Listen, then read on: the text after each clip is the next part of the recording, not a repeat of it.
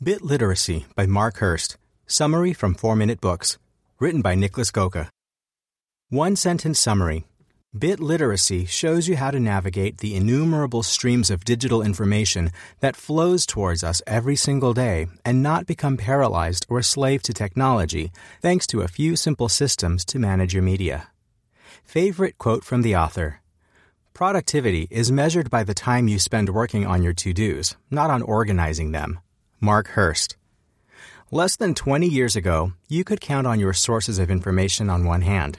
There was the newspaper, the television, the radio, and depending on how deep you wanted to go, books. In 2016, I wouldn't even dare you to try and list them all. With over 1 billion websites online, hundreds of social networks, and more people choosing themselves and starting podcasts, blogs, self-publishing books, and so on, there seems to be no limit to the number of what Mark Hurst calls bit streams, digital wells of information. Bits are a great way to store information. They can hold infinite amounts, transcend the physical, geographical, and even time itself. A blog post never wears down like an article on paper does. However, we're starting to crumble under their ubiquitous availability, and that's what bit literacy tries to help with. Here are 3 lessons to help you become bit literate and not drown in information. 1. All emails must go. Put them in their place based on their content. 2. Ask why for every single piece of media you consume. 3. Front-load important information to help the recipients of your messages become bit literate as well. Ready to end the information madness? Let's get bit literate. Lesson 1. Your inbox is an intermediary, not a destination. Process all your emails based on content. If you're reading this on your phone, take a second to switch to your home screen and look at your email app icon. Is there a red icon with a number of unread messages on it?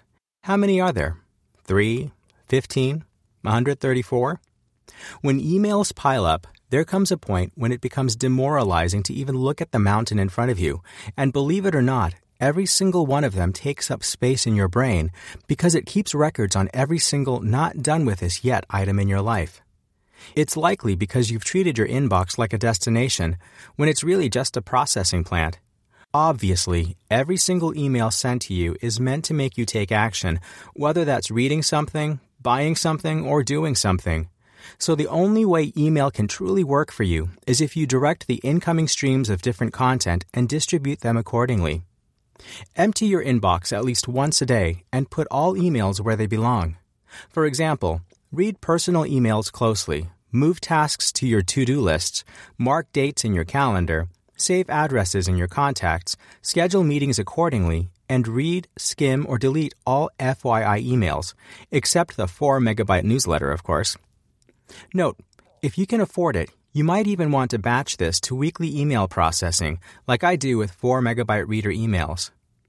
For all to-dos that take just 2 minutes or less, take care of them right away and put the rest on your list. All emails must go, and every email can go somewhere, so don't give up until you've got a hold of it. Lesson 2. Know why for every single piece of media you choose to consume. No matter what change you're trying to make in your life, it always pays to start with why. With learning and consuming information, it's the same thing. Each piece of information is only as good as what you use it for. One of the most important lessons in Time to Read is the media diet, where you cut back your consumption.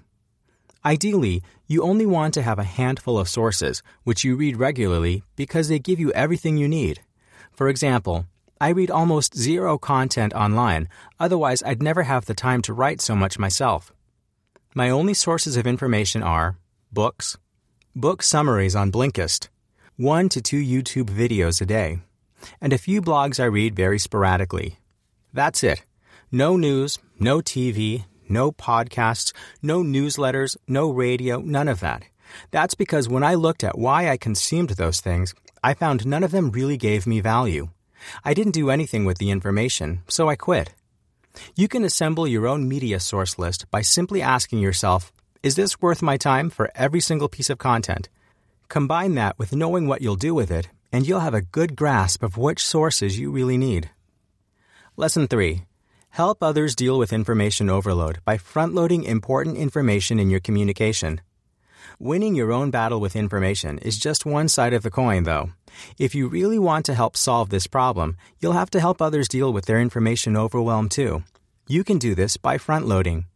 Front-loading simply means you communicate in an efficient way with others by getting straight to the point, backing up the information, and then ending. For example, don't title an email, "All you need to know about the Chicago Fair," when you can label it Chicago Fair, Agenda, Schedule, Instructions instead, and save the recipient's brain precious time and energy. With front-loading, you'll always try to order the information from most to least important and create as much context as possible for the recipient.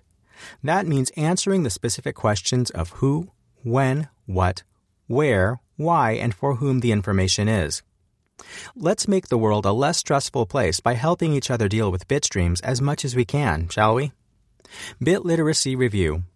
The model Mark Hurst has built in bit literacy is great for understanding the complex world of information of today in simple terms. It's also expandable for whatever additional bit streams may come in the future and will help you deal with them a lot better. Good read. What else can you learn from the blinks? What bits are exactly and how they work. Why letting bits go is an important skill. Which to-do list tool allows you to deal with only today's work and not stress about the future? How to deal with files and photos with a 2-level storing system. What you can do to deal with bits at the speed of your own thinking. Who would I recommend the bit literacy summary to? The 27-year-old who feels like his phone handles him. Instead of the other way around. The 49-year-old who's given up on smartphones altogether. And anyone who has more than 50 emails sitting in their inbox.